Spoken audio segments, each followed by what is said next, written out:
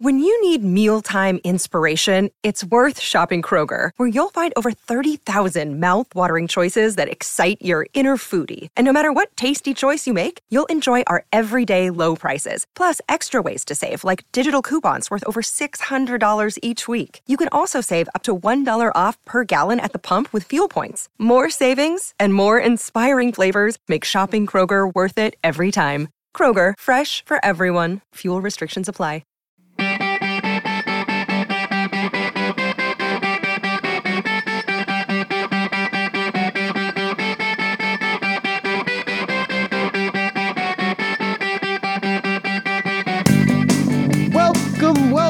Welcome everybody to the Hockey Think Tank podcast, brought to you by the hockeythinktank.com, a website for all players, parents, and coaches to go to get a little bit of education and a little bit of inspiration regarding the greatest game on the planet.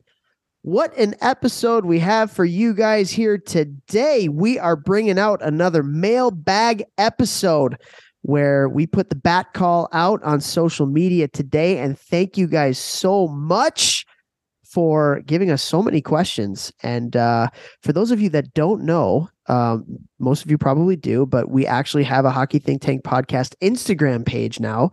And so many questions came through that page. So we so appreciate you guys all reaching out. We love doing these mailbag episodes just to hear from you and what you guys want to know and what you need advice on. So before we get to those questions, let's get to the talent of the podcast, Jeffrey Lavecchio. Vex, what's going on today? Just shaking Vegas off, baby. Shaking the Vegas off of my life. Yeah, little Vegas hangover. You don't really drink, but no, it was more just not working for 4 days. I mean, I did a little bit of work, but not, like usual. So that was just weird, man. Do you feel weird when you go on vacay and you work because you're a very hard worker, you work a lot, and then you're like, what do I do with my hands? I don't know what to do with my hands.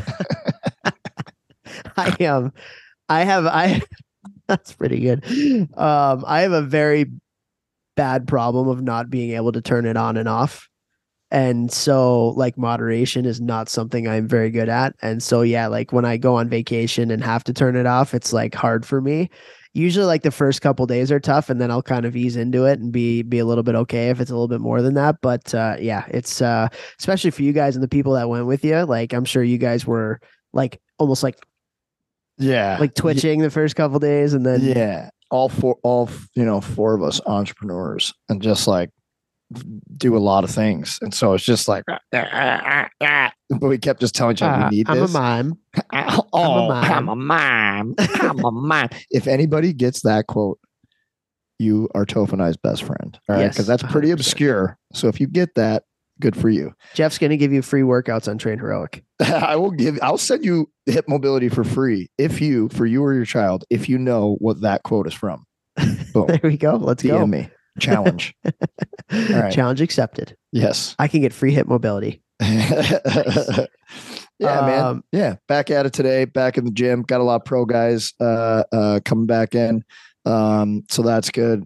Dobis, who signed, he was the Ohio State absolute stud goalie. It was his first day back in the gym, signed with the Canadians. So cool to see him and get back in the gym with the boys. Awesome. I have 3 things for you right now. A, 2, and D. Yes, I knew you were going to say that.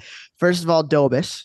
So I just want to tell everybody, so this is a guy that signed with the Montreal Canadiens, our arch nemesis, as he was the goalie at Ohio State. I am at Michigan currently.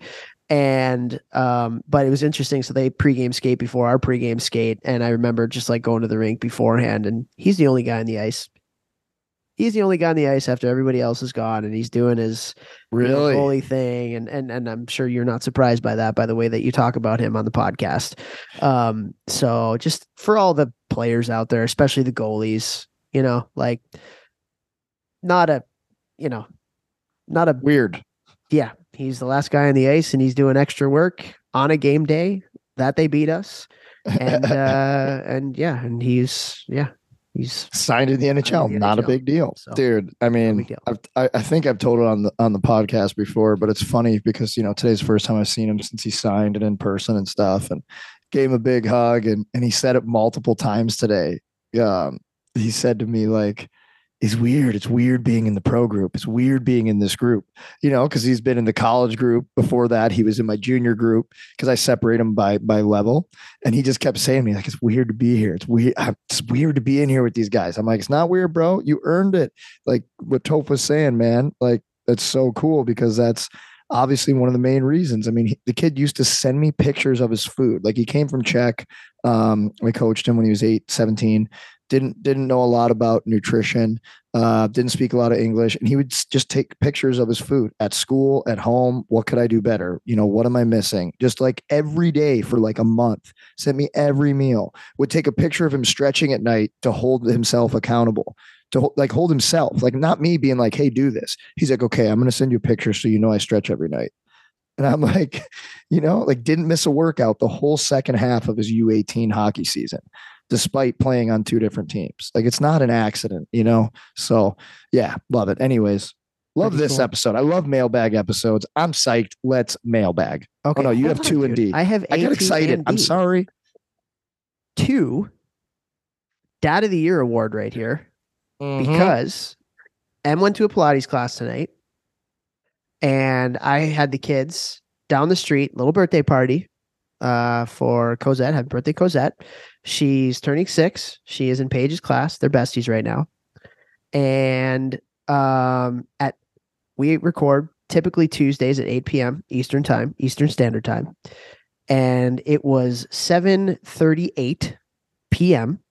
And I realized I got to get 3 girls, 6 and under, in bed so I can do my podcast.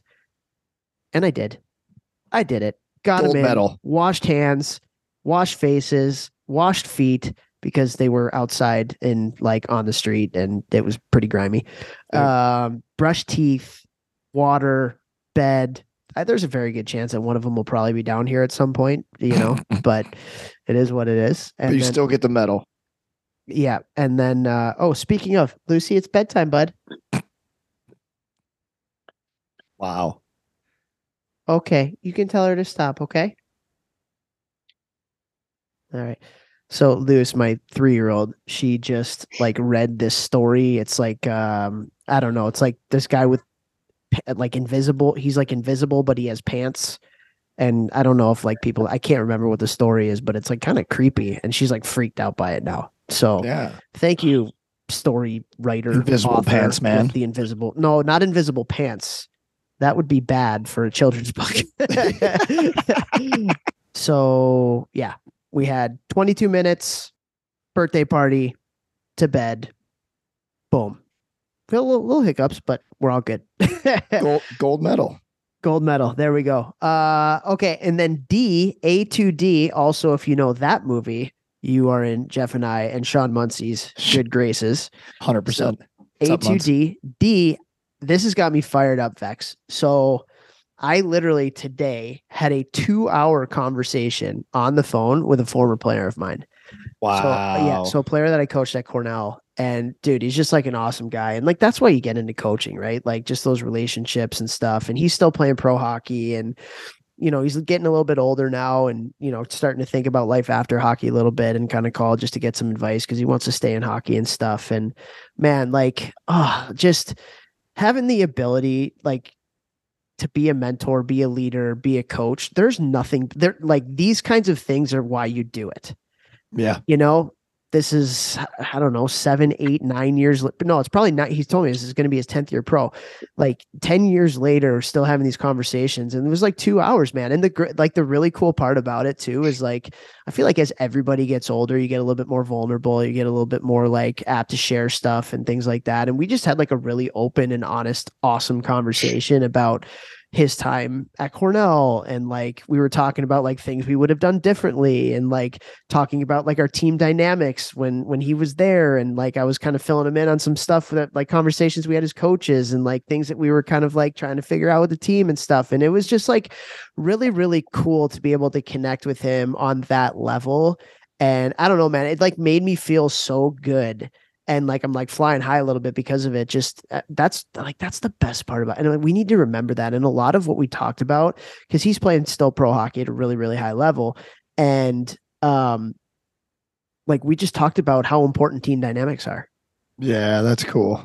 And that's just so like cool. Winning teams, what constitutes a winning team, losing teams, what constitutes losing teams. And like, honestly, a lot of it, what came down to, and this is what I'm passionate about, is just culture and like how much buy-in, how much players love each other. Like, what like the hanging out away from the rink, how important that is. Like guys, like just like wanting to be around each other and stuff. And I don't know, it's just like a really, really cool conversation. And I think like, man, just being able to do that. And I'm sure you do that with guys that you've like coached in the past, whether it was like in the gym or on the ice. Like, I don't know. It's just really, really cool. Yeah. There's nothing better. That's awesome. 2-hour awesome. Conversation too. Yeah. That's so cool, man. I don't know the last time I've had a conversation that long.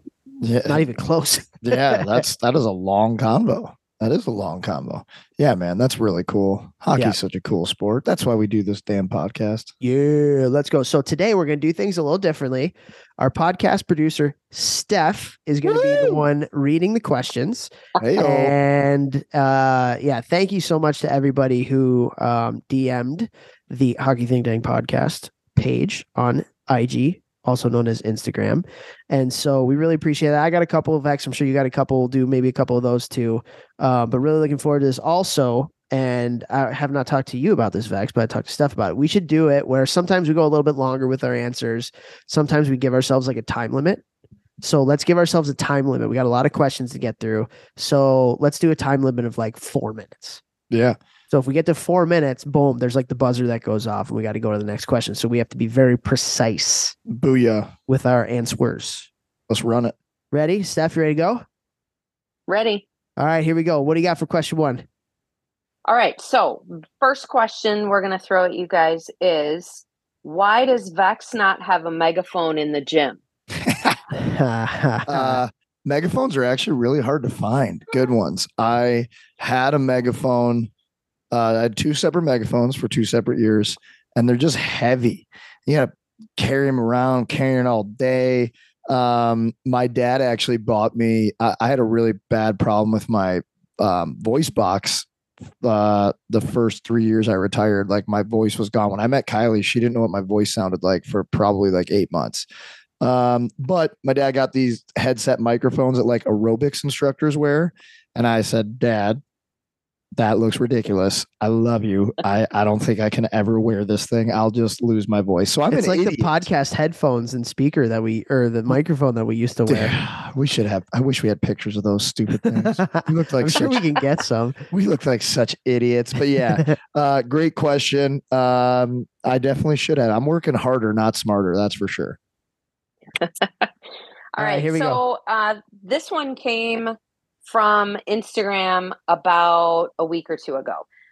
Just wondering, one episode, Toph said he likes a bunch of motivational, positive stuff on his timeline to trick the algorithm. I've been looking for accounts to follow that aren't just traditional, these are quotes in front of a mountain range style.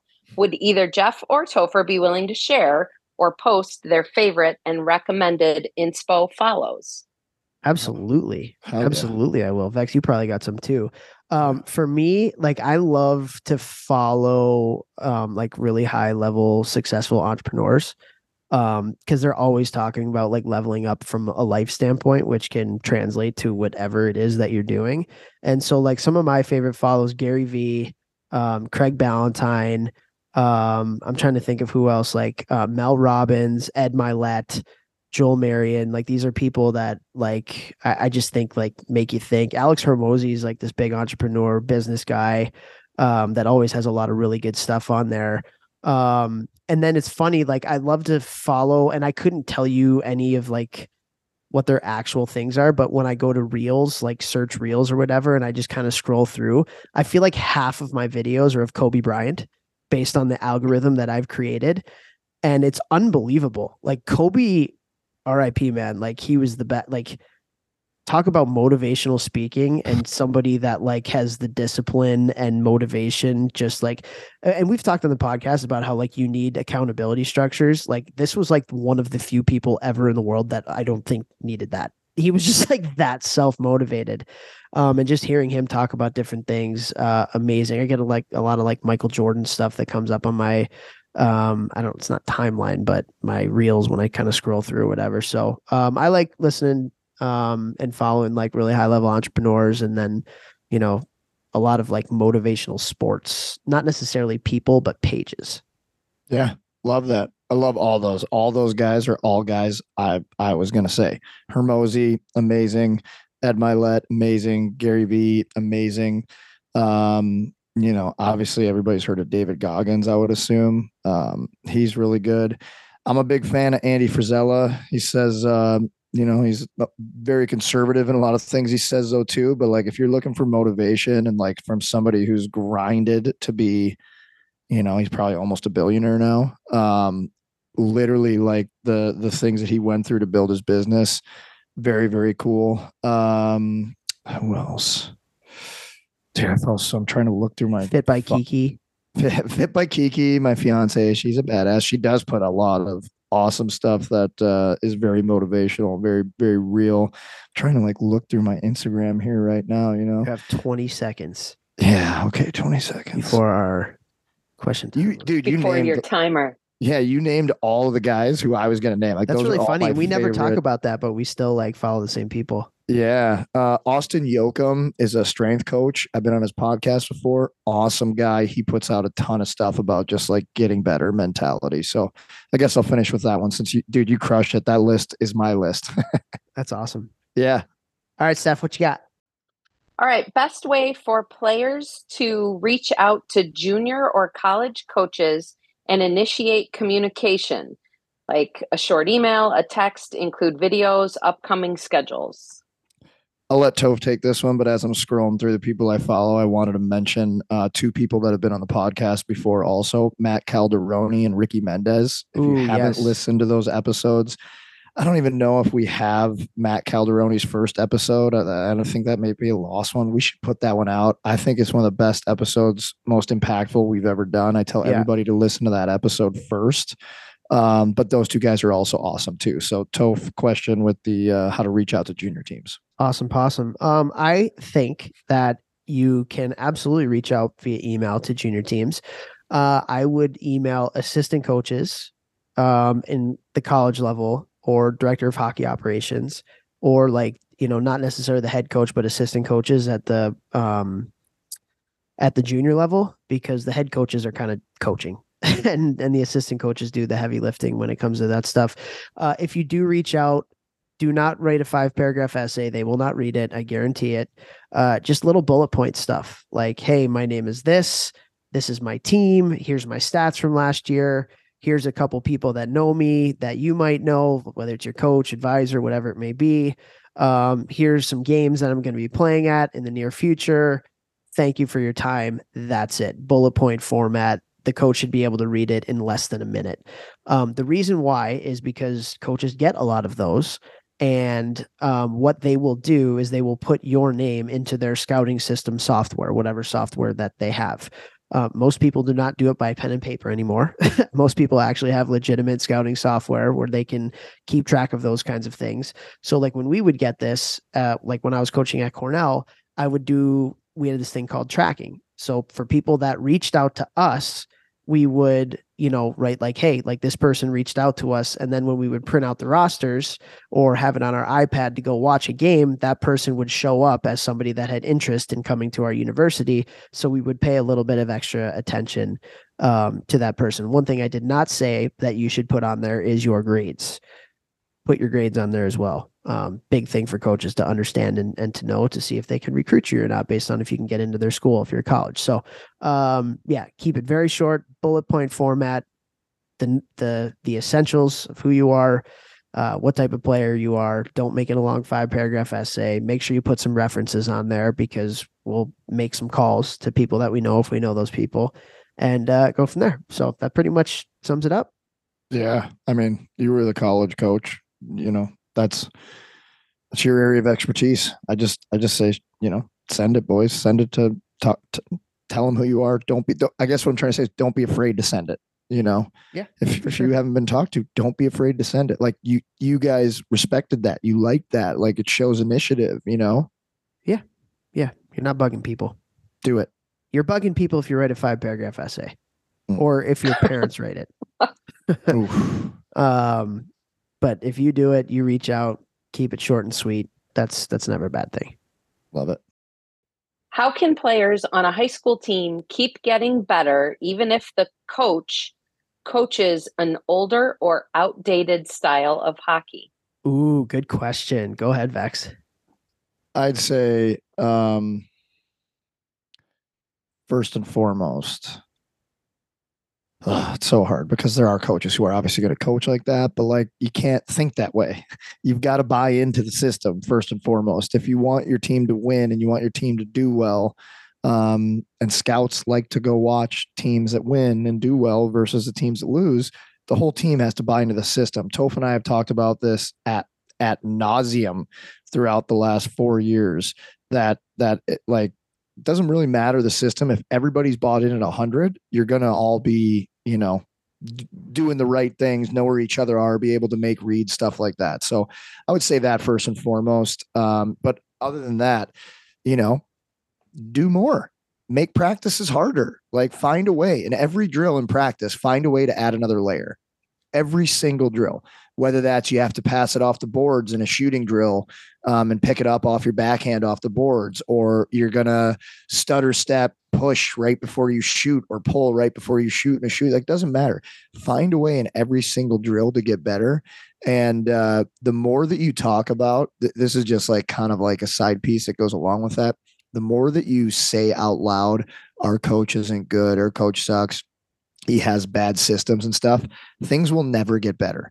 They will never. I have never been on a team where anyone says out loud to other guys, parents are talking, this coach doesn't know what he's doing, this coach sucks, blah, blah, blah. That never makes anything better. If they're a high school team, maybe you get the captains together and you go to the coach and you say, hey, coach, we really want to run a blank. Whether that's a new forecheck, a new D zone, whatever. If all the captains and older players get together and say, hey, coach, we really want to run this. Like, can we try this? See what he says. All right. It's going to be better than you guys all sitting there, talking shit about him. And that will not help anything. So, Vex, I think that is an unbelievable point. And like, I'm going to base probably a lot of my answers off this conversation that I had with the player that I coached today. And one of the things that we were talking about was how important the conversations away from the rink between teammates are. So like when you're hanging out socially, you're kind of hanging out away from the coaches and stuff. And like the worst thing that you can do is have like a bitch fest about the coaches, other players, the systems. If you're at a school, the university, whatever it is, right? Like that is so contagious. And I talk about this in my team building all the time when I travel around and do team building. And I talk about how important those conversations are. And there's a difference between a friend and a teammate.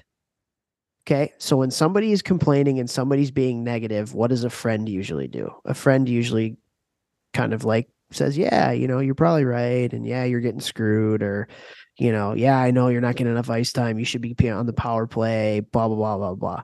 A teammate, like a true teammate, somebody that cares about you, says, hey, we can't have this negativity. Go talk to the coach.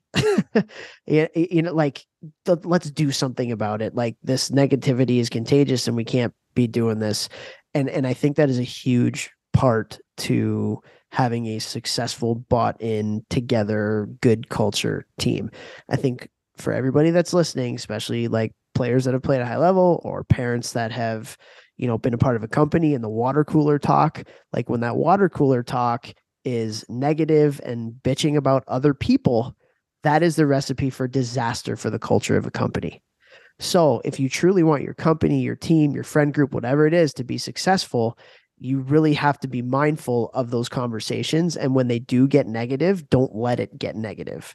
You got to nip that stuff in the bud and say, okay, what can we do to solve this problem? Usually it's go talk to the boss, go talk to the coach, and let's all get on the same page, or talk to the person that's, causing the drama or causing all the crap. Right. So great point. To get back to the question, I think that if you are upset with how the coach is running things, then you need to talk to the coach. That's the only thing that you can do. You can work hard and buy into whatever outdated systems that the coach has, because like Vex, you said, there's no team that has ever won a championship that isn't 100% fully bought in. And, do it in the right way. Don't go in saying, with a negative attitude of this doesn't work and blah, blah, blah, blah. Go in asking questions. Hey, I don't understand why we're doing X, Y, and Z. I'm trying to get better. If you go in, like you said, with a captain's group or a leadership group, come in being like, hey, we just want to understand, and then like we've watched this, or we listened to this podcast, or, I saw something on NHL, TNT, where they were talking in between periods about something that relates to what's going on, and like be like, hey, like, can we try this? Or what do you think about this? And at the end of the day, the coach, you might be tough. You might be screwed. The coach might be just that outdated and he doesn't care what you want to say. and then I'm sorry, there's nothing you can do. Just got to eat it. You got to work to the best of your ability. You got to find ways to make it fun in practice. Like Jeff, we've done a whole podcast episode on this. You can go and listen to it. Create competitions, do team buildings, like all of that kind of stuff. And there's coaches out there that are like that. And I hope for your sake that you are not playing for one of those coaches. I think most coaches will take feedback and want to help and maybe want to grow, maybe want to change. And maybe you talk to that coach and you go in and the coach gives you a reason why you're doing things that way. And you're like, oh, that actually makes sense. And good. I will buy into that. Let's go. Maybe you teach the coach something. There's just like, you have to talk to the coach and you have to do it in a way that's more conversational. I want to learn, rather than going in and saying, I know better than you and we need to be doing this. Yes. Love it. I think went a little bit far on that one, but I think that was a really good question. No, I love it. I think it's super important. I especially think too, like that level going in with the captains or a group of 4 guys or something. I think that would probably help a lot. Just like if the systems are really that bad and guys want to run a different system or whatever, and just being like, coach, what do you think if we thought maybe this would work for us? Like, cause I think like, 4 guys coming in, you put the coach on their heels a little bit and yeah, okay, let's try that. And then you guys got to kill it. If he lets you try it, you got to kill it. You can't go out there and lay an egg. And if you're scared to do that, I will tell you that at the higher levels of hockey, that happens all the time.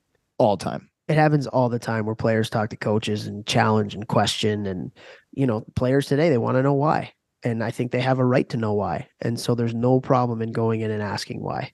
Don't demand and don't like be mean and don't like go in there saying like you don't know what you're doing.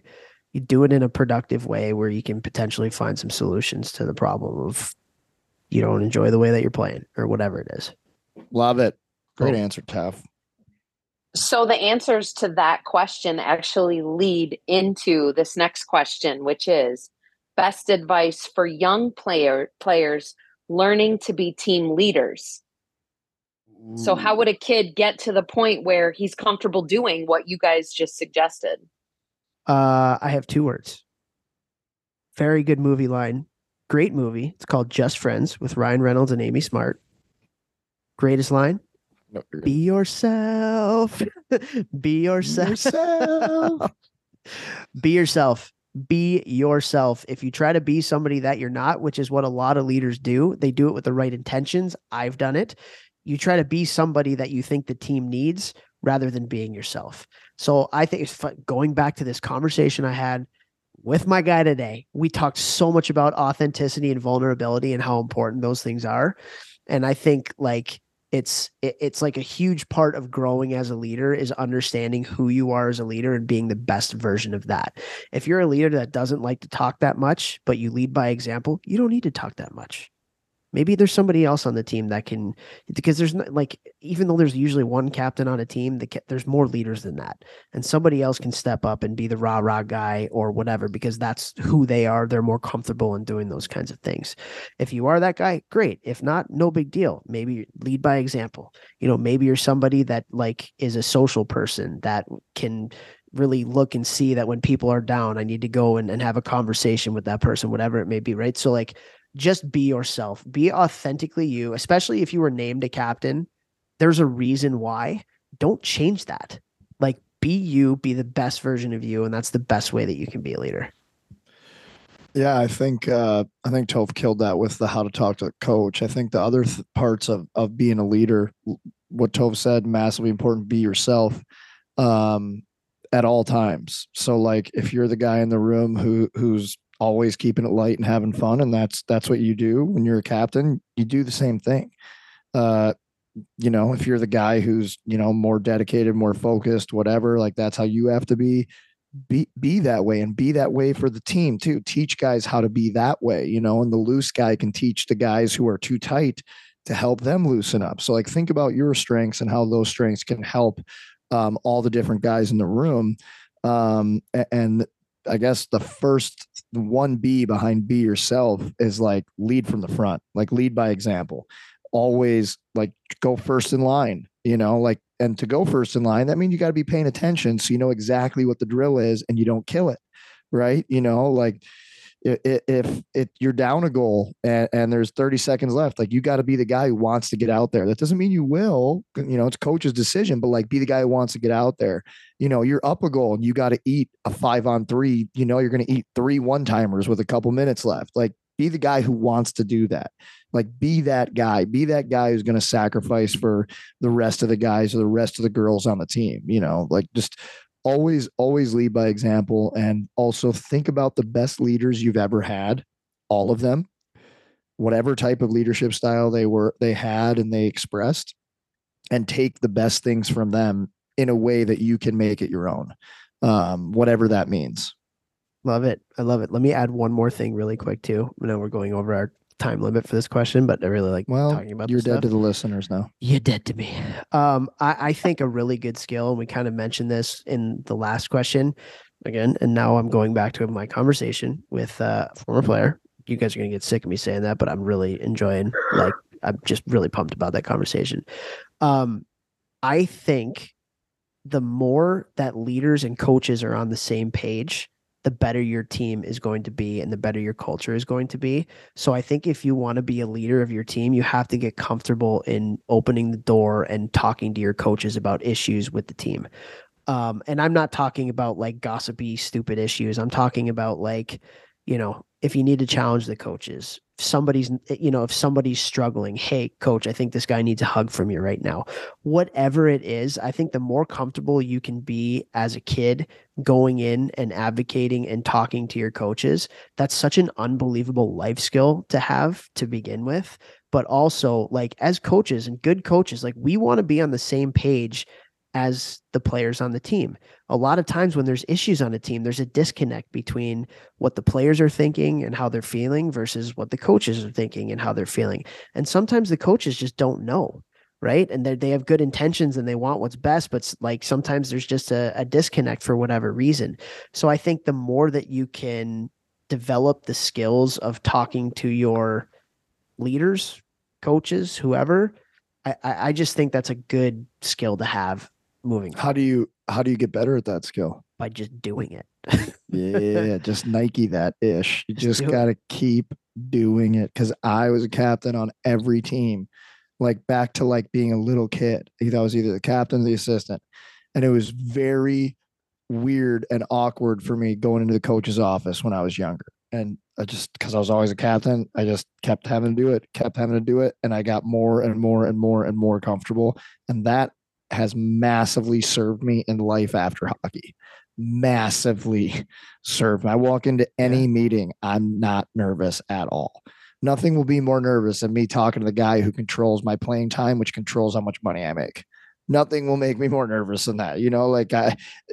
And it's the same, even if money's not involved, even if you're an amateur, the guy who's controlling your playing time, because, that's the only thing you love in the world is hockey. Like, so the more that you can do that, and coaches, the more that you can push your players to want to do that, right? Like, that's a big life skill that you're going to help them hone in on that will serve them for the rest of their life after hockey.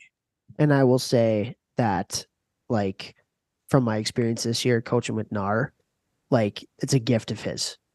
Like, the boys are not afraid to go in and talk to him. Okay, so what did he do to make that the vibe, the atmosphere? Did he say something up front? Did he always keep saying come in, or it was just how he acts with the team that it made him feel comfortable? I think all of the above, honestly. I think Okay. like our motto for our program is good dudes only. And how you treat people is like a really important big thing. And, I think one of the things he does is he accepts faults when he's at fault, which I think when you can do that in front of a team or in front of players, I was wrong here. I messed up. Like it just humanizes you a little bit and it puts you on kind of like the same level as the players, as opposed to I'm a coach and I'm way up here and you're just a player and you're down here. Do as I say, not as I do. You know what I mean? So I think that he puts a lot of time into the relationships with the players and makes it a priority of his to talk to guys all the time and treat them well and treat them with respect. And I think with that, he does a lot of video too. So a lot of that relationship building, like he's unbelievable with doing video stuff. And so that's another way to kind of like develop that relationship. And, guys I'm sure there might have been players that weren't comfortable. There always is on a team. But I think he did a really, really good job of that this year. And just in our coaches' offices, because they're like near the locker room, not in the locker room. And we had guys like in our coaches' offices all the time. Like all the time, whether it was just to check in and say hello, whether there was like, more serious conversations that needed to be had. And that was like a really cool part of our culture is like, we just, the relationships between the players and the staff, I think we're really, really good. And NAR set the tone for that. Love that, man. So cool. Yeah, it was cool. So, yeah, damn, we went over another one. All right. That's all right. That was a good one. That was a really good one. Okay. My oldest received an email from a director of hockey ops for a prospect camp. We want to give him opportunity for exposure, but also have to consider finances and all of that. My question is, do you have advice for whether these camps are more for money grabs or should a player take every opportunity they can and figure out the money somehow? Okay. I'm assuming this is college if it's director of hockey ops. I believe it's probably more a youth player looking at, let's say they attended like a null combine that anybody can go to, and now they're getting the onslaught of emails from junior teams. Gotcha. I think it's more that. Yeah. Okay, I'm gonna go at this at a couple different angles because I'm thinking maybe because they said director of hockey ops, because I am a director of hockey ops, that it was like because colleges run prospect camps as well, like in the summer.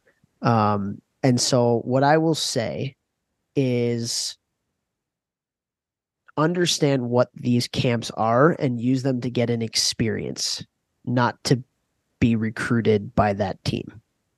I would say very few of the players like actually get recruited or scouted or whatever out of, these camps.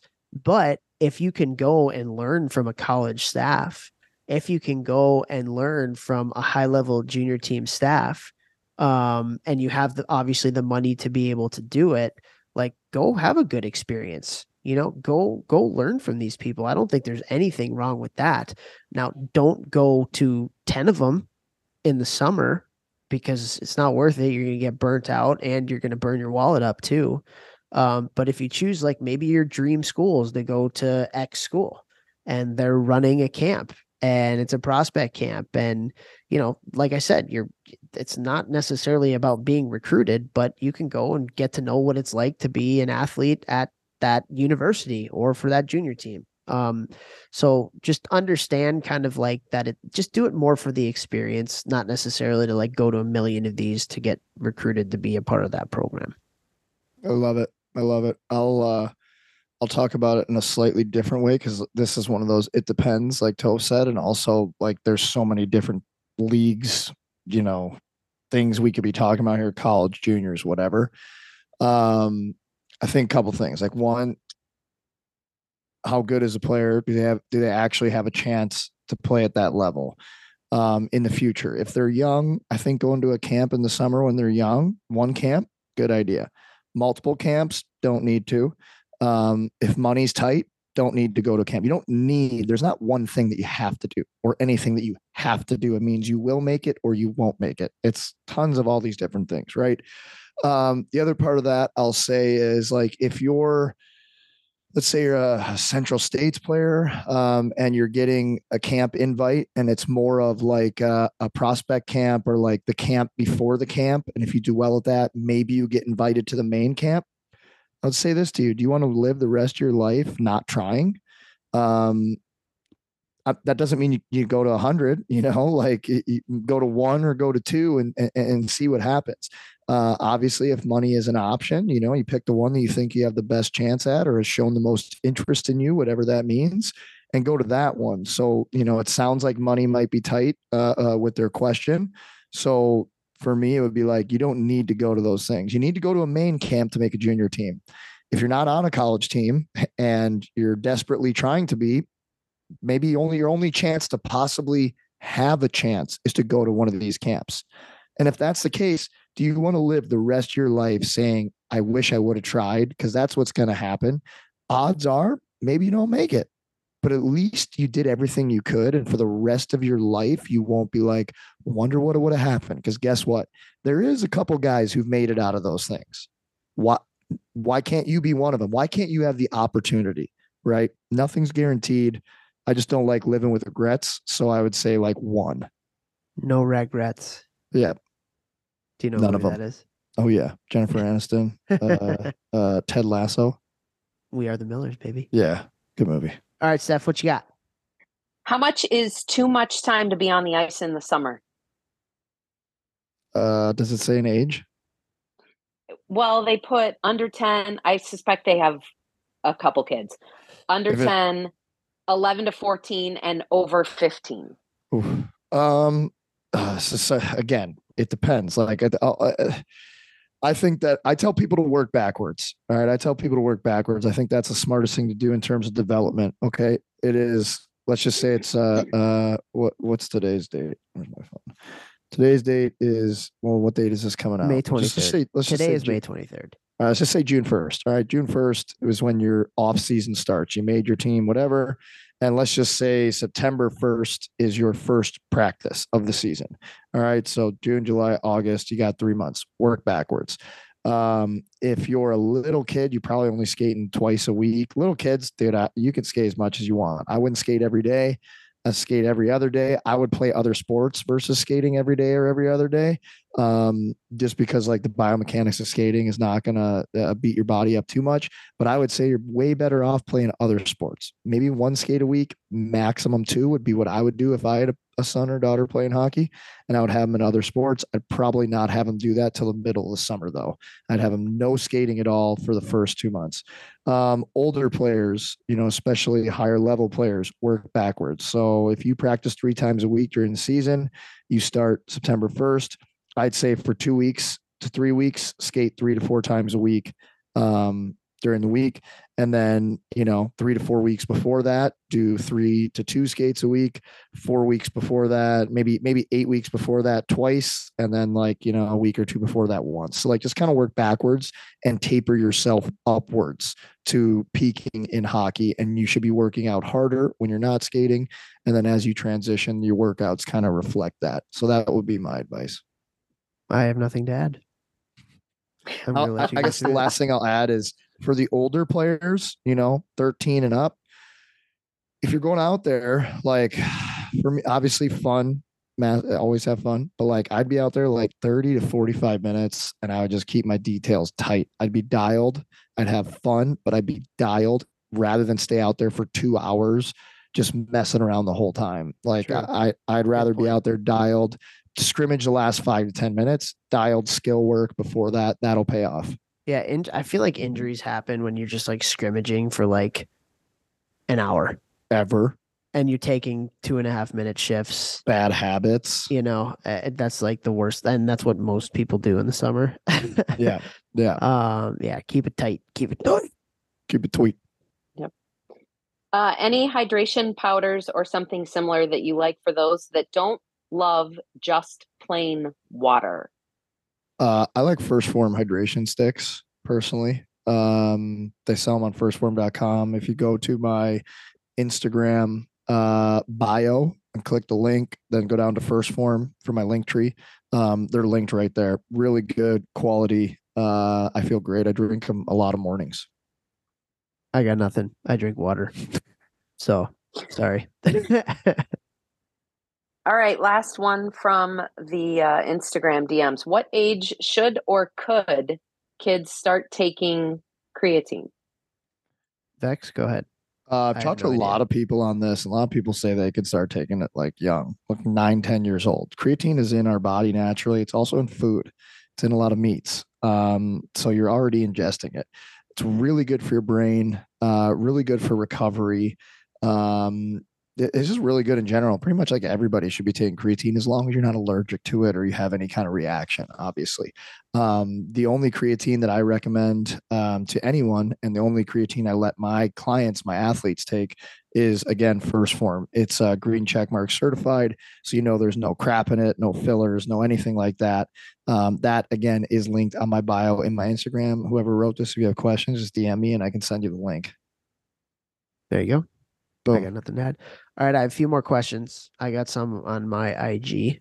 Okay, so I'm gonna kind of group these two here because they're both about leadership and culture. And I think we talked a lot about it already, but these are good questions. What's the best way to empower your leadership group to develop culture? And then favorite team building activity specifically for Bantam age kids. Empower your leadership group. Yeah. Is that the same age Bantam or is that? I mean, this is kind of Bantam. I consider kind of like higher level. So yeah. Bring them in and be honest with them. You know, like talk to them man to man. I think that when you're younger, like when a coach kind of like tells you things that are kind of like behind closed doors that other players don't know, not like gossip or anything like that, but like you're just kind of telling them the plan. I think that motivates them and makes them feel special and important. And then like give them some responsibility, like put some responsibility on their shoulders. They're your leaders. They're the ones who, you know, you would assume can handle it. And then also just like teach them how important culture is in winning.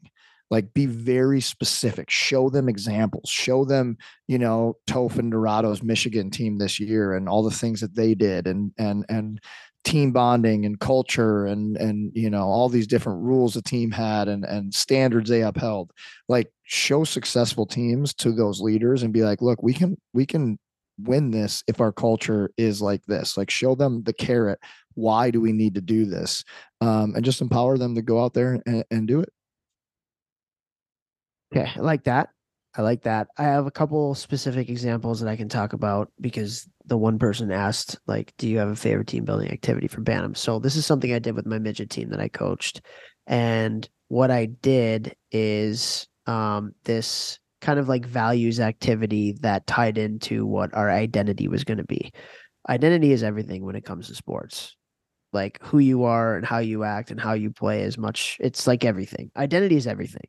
And so we did this values activity where like everybody came up with their top value for who they are as a person. And then we kind of like went through it and we made an identity board for our team. So like the players chose 5 words that they wanted our team to embody as our identity. I got a board made. We took it with us on the road. Like it was hanging up in our locker room. And so it was just like a neat little activity that like put the onus on the players to talk about who we wanted to be. And I had nothing to do with the conversation other than just like kind of guiding it, you know? So that was like just one specific team, but like, honestly, like I think if we're talking about youth hockey, Bantam age specifically, just like do team meals. Like on the road, do things as a team. Go to Top Golf, go to a movie, you know, just like little things like that. And I think managers are really, really, really important when it comes to those things. I think the coach should really work with the manager to make sure that your team is doing fun things on the road where they can kind of bond and stuff like that. I think, you know, you talk about empowering your leadership group, let them be leaders. You don't have to solve every problem. You know, if the team's not playing well, bring the leaders in and ask them what they think we need to do as a team and how can I help?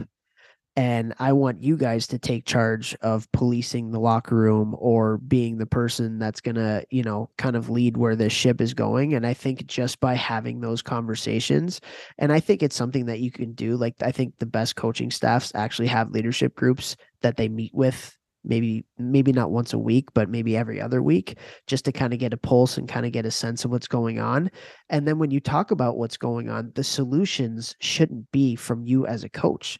The solutions should be from the group. And you should ask, well, what do you think, coach? Like, blah, blah, blah. Well, what do you think we should do?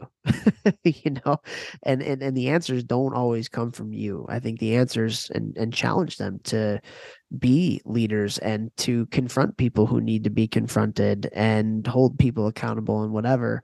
So I just think like being kind of strategic with leadership groups and systematic with how you meet with them, and then literally empowering them by asking them what they think they should do and then letting them do it. And they might not have the right answers, or they might not, come with the right solution and do the right thing, but they'll learn from it. And then the next time you meet with them, then you talk about it. What can we do differently and blah, blah, blah. So just that communication stream, I think, is really important. I love that. Is it hard to watch them maybe not pick the best solution and then watch it play out? Sure. Yeah. Yeah. I mean, yeah, for sure. But at the same time, like, it's the same thing with like parenting as a kid. If you hold their hand and do everything for them, they're not going to learn. They're not going to get better. Yeah. They're just going to learn how to be robots. Yeah. So it's the same thing with like skills on the ice and allowing them to make plays, like allow them the freedom to make mistakes when it comes to the people side of being a part of a team. Yeah. Yeah. I love it. That's so cool. Awesome. Just let them like as the coach, first of all, you don't have all the answers because you're not the one that's like hanging out away from the rink and in the hotel and stuff. Like players know each other better than you know the players. I guarantee you that. Yeah, so like, yeah, let them make mistakes and guide them and answer questions and talk about it with them. But at the end of the day, like any team that is great is typically policed from the players, not the coach. I love that. To follow thee more clearly, to see thee. Yes, that's awesome. I love that. I think that was a major point you just made at the end there, though, too. Where I was coming in with my oohs and ahs is that the players know each other a lot better than you do. No doubt about it. So yeah, like one of the best podcasts I think that we've done is with Jen Baker. It was a long time ago. I don't even know if you would remember this, but she is the athletic director at Johns Hopkins now. Yeah. And she did like a leadership program for us at Cornell. And one of the things that she talked about is you're a teammate 24/7. You're not just a teammate for the 2 hours or whatever that you're at the rink. Like you're a teammate 24/7, and things that you do away from the rink will affect your culture, which will affect how you do on the ice. So yeah, like players, like let's talk about in college, like when you go out, like if you do something dumb at midnight and, drink too much or get in a fight, or like that's going to affect things. Yeah. And so like your teammate and what you do affects the team all the time, not just when you're at the rink. And having that realization, especially as a coach, that so much goes into your culture that happens outside of your purview, and having a recognition of that, and then, developing leaders who can help out with that. It's everything, man. Absolutely everything. Talked about that with my boy today too. What's up, boy? Okay. Is your boy Voldemort? Because you just keep calling your boy, you don't say his name. Yeah, I know. I don't know. It's kind of weird feeling. Feel weird about it? Okay. Yeah. All right. He's been on the podcast, actually. Oh, I'm gonna have to guess who it is. All right, Voldemort. Anyways, so why is college hockey so underrated compared to major juniors? I would say that it's not anymore. I don't think that's a accurate statement. That's an inaccurate statement, I would say. Like a third of the NHL actually comes from college now, and a lot of players are coming from Canada to come play college hockey. That's not a diss against major junior hockey, because there's a lot of really good major junior hockey programs and coaches. But I don't think it's underrated anymore. I mean, yeah, definitely not. Not even close. When watching a hockey game or game film, what do you look for? So let's do this I don't know if they're talking about a team. I'm probably thinking they're talking about an individual. So like, let's go back to Jeff Lavecchio, the player. You say a lot that you wish you would have watched more video when you were younger for your own development. So like, what kinds of things would you look for in wanting to develop as a hockey player on video? Is it watching my own video or just watching hockey? I don't know. Whatever you want. Well, I would say like watching hockey. I tell all my guys, like, whatever position you play, just zero in on that position, like a couple shifts a game, couple shifts a period. Actually, like pick a guy you think you want to play like, and just ISO cam him. And just watch everywhere he goes. Watch his head, watch his toe caps, watch his stick, watch his shoulders. Literally watch how he's talking. Watch every single thing he does everywhere he goes on the ice. And it's hard. Like, don't lose him. Like, literally, especially now, it's awesome because you can rewind live TV, a lot of people. So like, that's so dope. So like, you can just like watch everywhere he goes on the ice, watch his head, watch his shoulders, watch his toe caps, watch everything he's doing. And then you can rewind it that same shift and then watch it like 10,000 foot view, more of just like watching the play and where he fits in and what he's doing or she's doing at the time. Right. And do that for a couple of different shifts for the same player. And then maybe do it for a couple of different shifts for a different player. Take notes. It's going to help you out a lot. As far as my own game, I just watched like myself within, am I playing the way I need to play, doing the things I need to do? Like we always talk about, like try and pick like 4 or 5 things that make you your best you. And then I graded myself on those things when I'm watching video. And did I do those things? Then the other part of that is, was I doing those things within our team's confines, our team's system, our team's structure, whether that's breakouts? Was I in the right spot? Did my teammates know where I was? Am I hitting the holes? Am I not hitting the holes? Am I standing around? Am I making shit happen? Am I being hard to play against? That's what I was always looking for in myself. And just like, I like to look at the things I did really well and I watch those over and over and over because that's instant confidence builder. But then I would also be like, okay, well, I could have done this better. I could have done this better. And then I would write that down, take it to the rink, and then work on that. A lot of people don't do that last part. They don't write it down. They say, okay, I need to work on that. Then they don't write it anywhere. Then they go to the rink and practice. And they never practice what they see all the time in video. Write it in a notebook, take it to practice, read the notebook right before you go on the ice.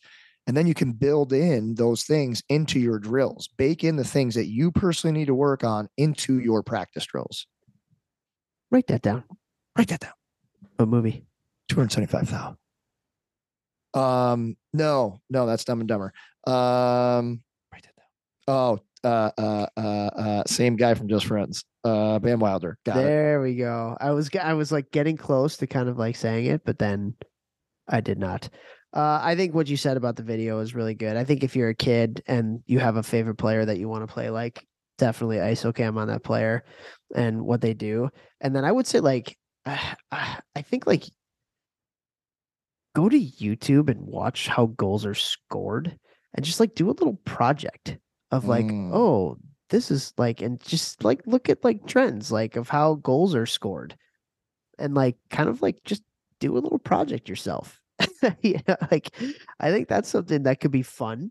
I think that's something that would be of interest for kids that are out there and like they might find something.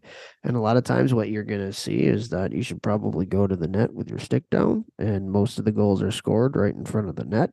Weird. If you want to score goals, get to the hard areas. But like there may be some little skill things that you see from one of your favorite players from watching them, score their goals or your favorite team. Like maybe there's like a little trend or a tendency that the team does that shows maybe you're interested in learning about the power play. Well, like look at the power play goals and how are those goals getting scored? I think watching goals and kind of like tracking those things can be really good for your education as a coach or a player. And so, just do a little project of how you see goals are being scored. But yeah, I like what you said. Like, look at a player. If you're watching a game and there's a player that you want to kind of model your game after, just kind of zone in on that person for sure. Yeah. Hilarious story. Maybe I've told this on the podcast before. I don't know. I think it was the Coyotes that called me after my sophomore year. Two hilarious things about the story. Just remember another one. But they asked me, "Who's your favorite player? Who do you like to play like in the NHL?" Guys, I didn't watch hockey. I had no idea what to say. I had no idea what to say. I was like, and I literally was like, I don't know, Peter Forsberg mixed with Joe Sakic, like something stupid. They're like guys that I liked when I was a kid, and I barely watched hockey then. And I remember the GM being like, "Oh, okay." Not signing you. Yeah. Well, another funny thing is they thought I was a senior and I was a sophomore. And they're like, "Yeah, you're going to have teams to choose from, blah, blah, talking about signing and whatever." And I'm like, "Yeah, I'm a sophomore." And they were like, "Oh." I was like, "Oh, you guys sound like you did your homework." maybe that's why the Coyotes stink. Yeah, that's not good. Trying to sign guys like me. That's not good. That's not good. Yeah, it's pretty funny. Okay. A couple more questions here. I have one. How do you, as a head coach, bring a team together? And I'm just going to say at the youth level. This is a really good question, I think. How do you, as a head coach, bring a team together at the youth level when different players have different levels of commitment? Some want to achieve high performance. Others just want to have fun. Some parents are super committed. Some are just along for the ride. I think this is a phenomenal question that plagues a lot of people at the youth hockey level. Vex, what do you got? I love this question. And over the weekend, I was with a bunch of entrepreneurs, and we always talk about like business and culture in business, and like we're obsessed with like that type of stuff. And they asked this because they're adding more and more employees. And I told my buddy something that's everybody's different, but something that's really worked really, really well for me, and it doesn't matter the age, is all constantly providing positive feedback that in front of everyone for the people who are players who are doing the best. And I don't mean the best by like innate ability, like little things, like they pick up the locker room, do that little detail, stop the practice. Hey, I want everybody to give Nate a hand right here. He picked up the locker room, last guy in. That's what we're talking about. That's the culture we want, guys. Now the next kid, "Oh, well, I want everybody to clap for me. Like, I'll clean up today." And it's the same thing with like everything, effort in the gym, effort in practice. I when I used to have to train younger players, and players that maybe like lower skill levels, that's what I did. I didn't, peepee slap, the kids doing everything wrong or not trying. They didn't want to be there. I would just pump the tires of the players who were there, committed, wanted to be there, always working hard, always on time. I would just relentlessly pump their tires and never the other kids. And what happens very quickly is the other kids would bring their level up because they wanted a tire pump. And as soon as they did, I would. So now it's a positive feedback loop. Oh, if I just work a little harder, I get a cookie. Oh, if I work a little harder, I get an attaboy. And so, but they've got those players who don't want to be there, whatever, like they've got to earn it. You don't just give it to them, but you only give it to the players who are, your hardest workers, doing everything right, paying attention. And for me, that has worked with literally from the NHL down to 9-year-olds. Very awesome points. I think it's great. I will address the other part of the question, which is the parent part.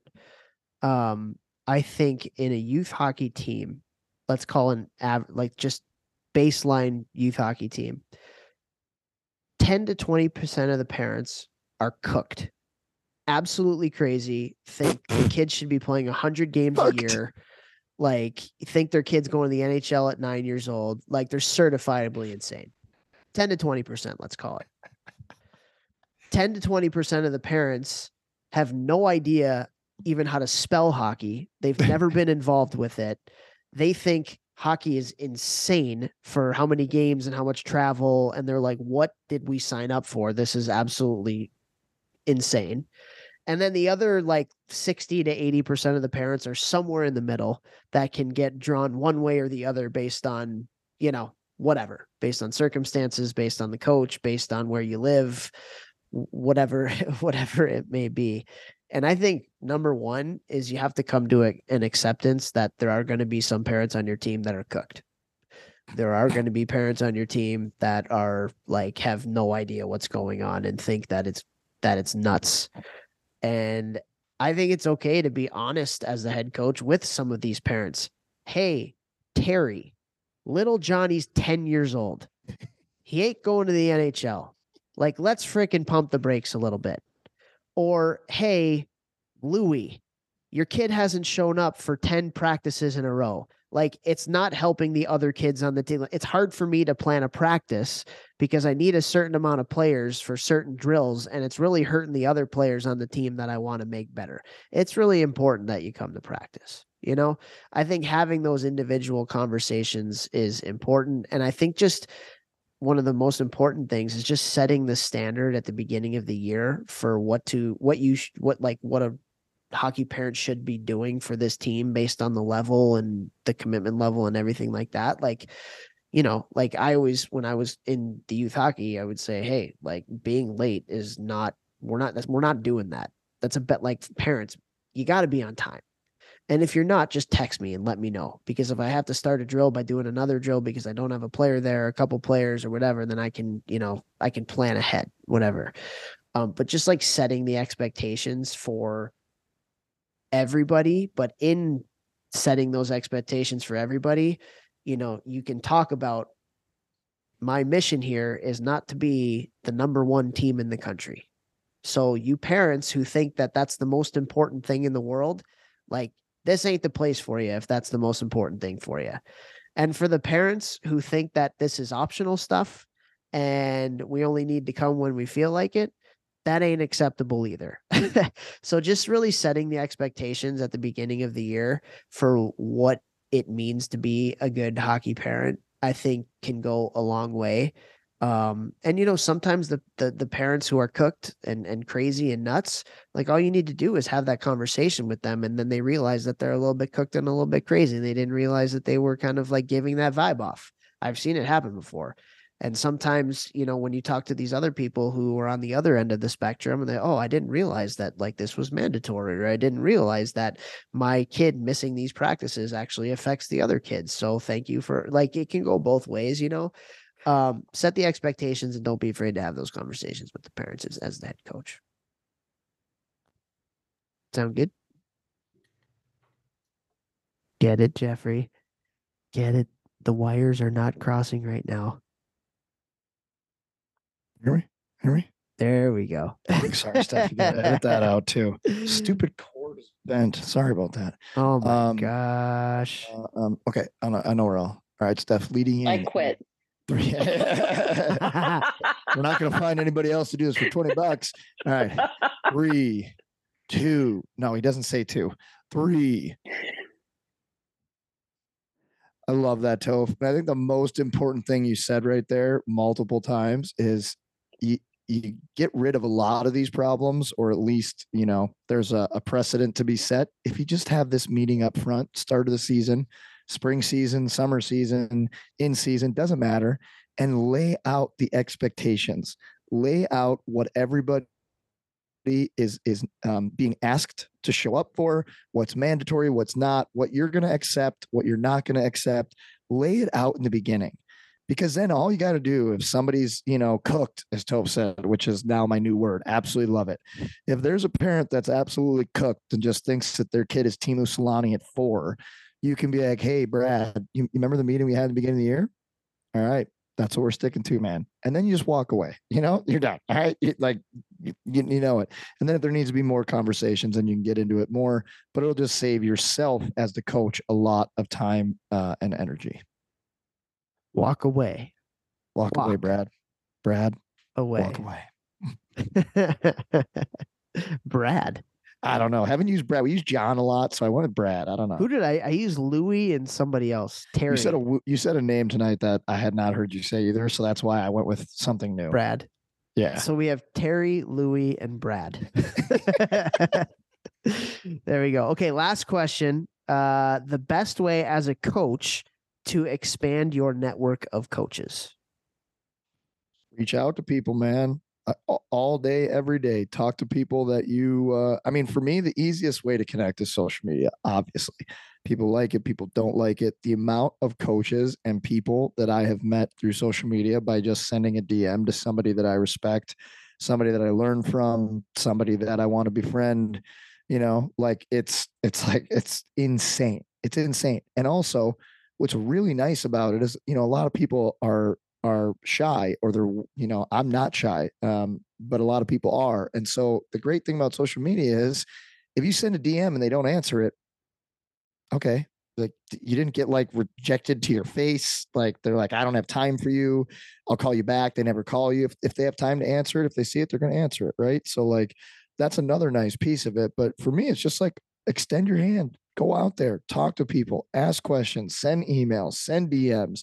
Don't be afraid to reach out to coaches that you respect. Now, obviously, if you're an A2 coach, a AA, a AAA coach, and you're reaching out to, Mike Babcock, he's probably not going to answer you, so like kind of like, work your way up the levels. It makes sense.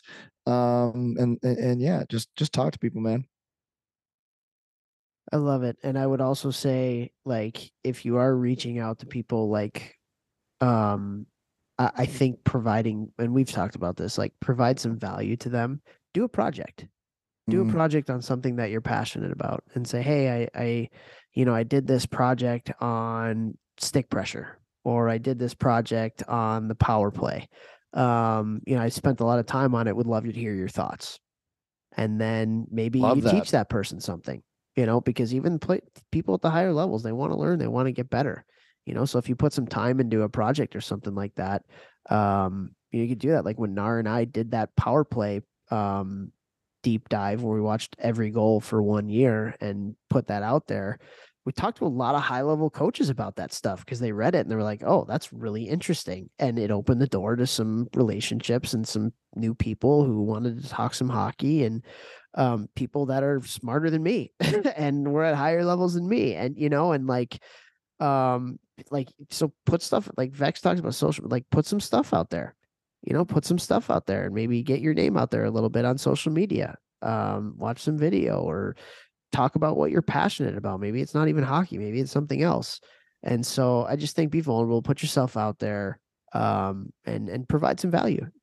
Coaching conferences, probably a pretty good one too. I think coaching conferences are great. I think they're absolutely awesome to network at as well, for sure. I think that's a great point as well.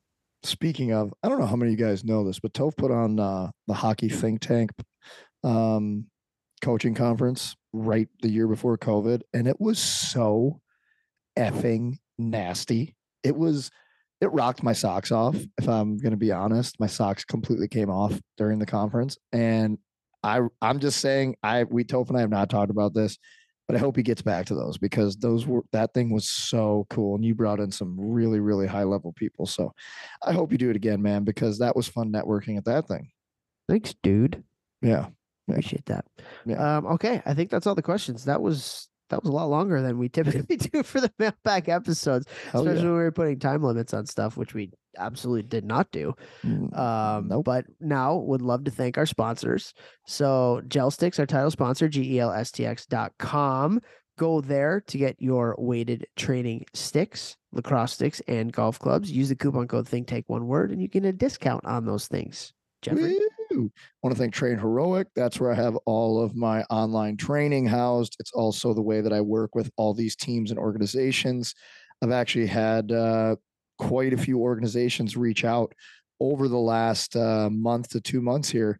Though I've been sending out a bunch of emails about ways that I can help you level up your team or your organization's offerings and help your players, achieve their best self. So anybody wants to talk about how I do team training or organization training over the summer and or in season, the whole season long, please reach out to me. Train Heroic's been awesome. Thank you to the guys at Train Heroic.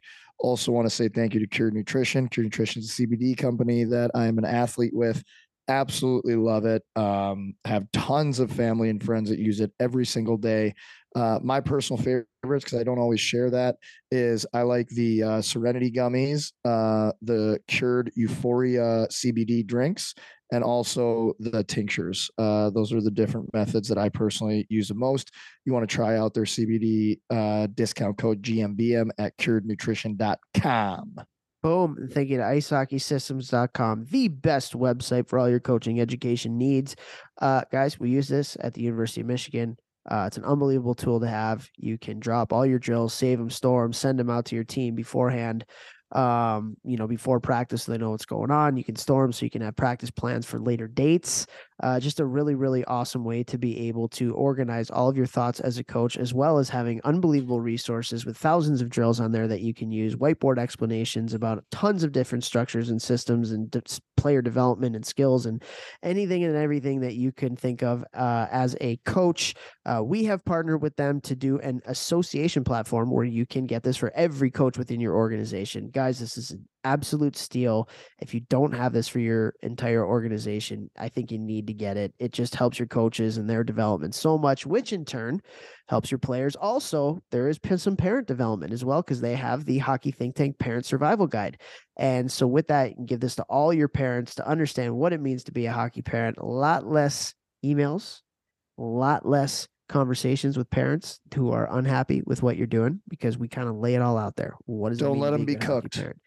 Don't let them be cooked. Exactly. So icehockeysystems.com, look up the associations tab. These guys are amazing, unbelievable product. And thank you to everybody who continues to support the podcast. If you can, share us any way possible. Help us to get the word out there. We're trying to do just to make a little bit more positivity within the hockey world. So the best way to do that, if you think that what we're doing provides a pretty good positive thing for the world, is to share us with your groups, whether that's on social media. Oh, Vex, what do you got? Share us. All right. Fax it to your neighbors, email, pigeon, bottle note in the ocean thing. All right. Like, come on, guys. We're doing this for years, trying to help you. Keep sharing. There we go. So thank you for continuing to support the podcast. We love doing these mailbags, hearing from you, being able to answer your questions. So we hope you guys have a great week. Thank you again. We love you. Adios, amigo.